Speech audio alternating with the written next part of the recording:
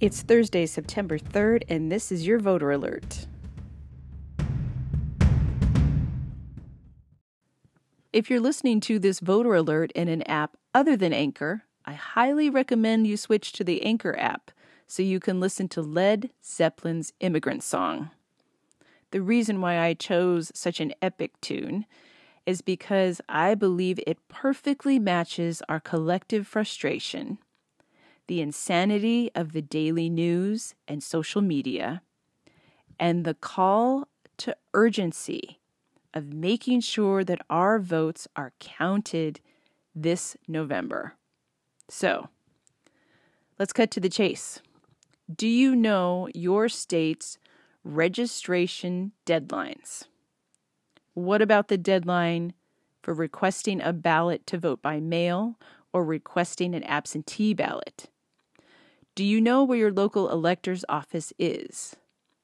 You should have a plan in place by now, and if you don't, it needs to be done ASAP because this election is the most pivotal of our generation and of our lifetime, probably.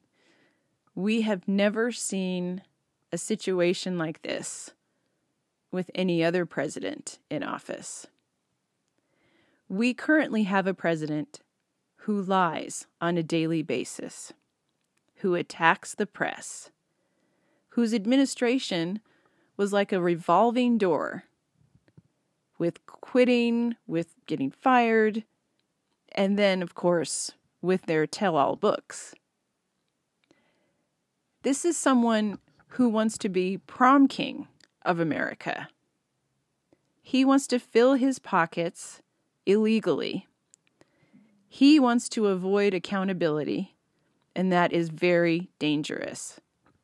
But there's something that I think we should all address and learn from, and that's the fact that common sense seems to be rare these days, and that should make everyone nervous.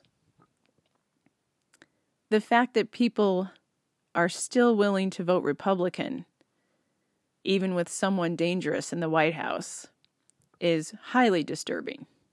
So, to those that are set in their ways to vote Republican no matter what, just a few reminders. You have Republican senators and Republican representatives that are banding together to vote for Biden. You have Barbara Bush in 2016, who came out and said she would never vote for Trump, and she didn't understand any woman that would. And now in 2020, you have Billy Graham's granddaughter, Jerusha Armfield, begging fellow Christians not to vote for Trump, even though they're used to voting for a Republican. To listen to, quote, that tug in their heart. Well, let's be clear. That tug in their heart is called reality, and it's called common sense. No one should be comfortable with how divisive this president is. And if Trump had run as a Democrat, the situation would be no different.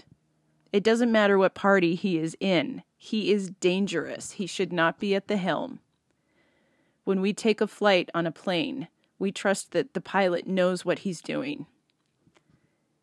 We should be able to trust in a leader who knows how to lead, who's intelligent, and who doesn't stoke hatred and division. It's very clear that he is not making America first. He's making Donald Trump first. And he needs to be voted out of office. Now, some will still say, I think he's great. I think he's doing a great job.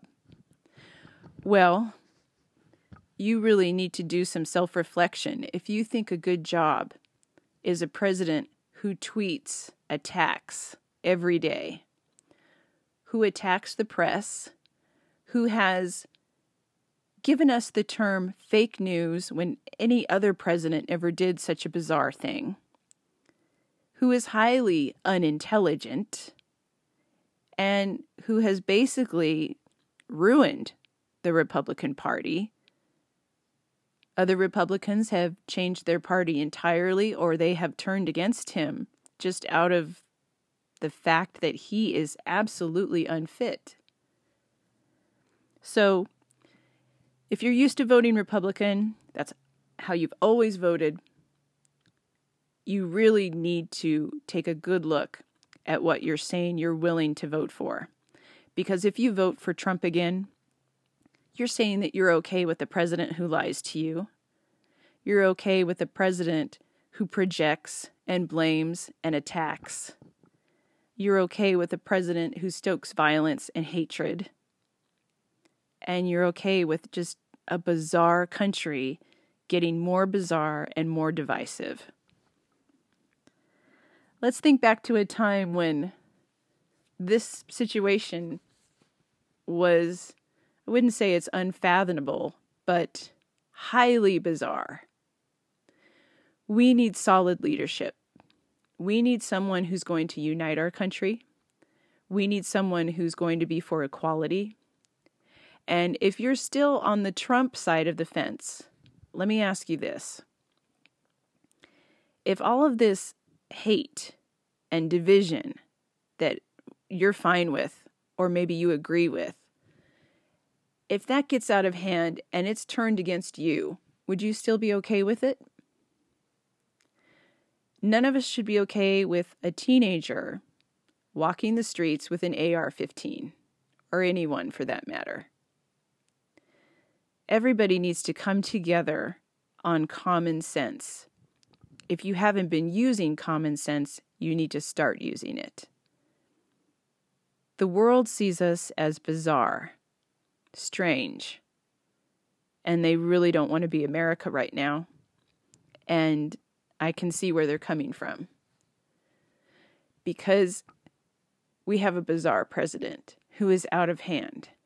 They don't recognize America. That's because this is not who we usually are. It's time to make sure that you do the right thing. It's time to vote Donald Trump out of the office. He has committed crimes. He is a danger to future generations. And he will stop at nothing to be prom king of America. This is not a contest. This is not a popularity contest, but he thinks it is. It's not all about him, but he thinks it is. America is about all of us. Donald Trump is all about him. We have to get it right. Make sure that you have a plan in place. Make sure that you vote Trump out of office. And try to come back to a place of calm, of a balanced mind that does not have hatred, does not live off of division.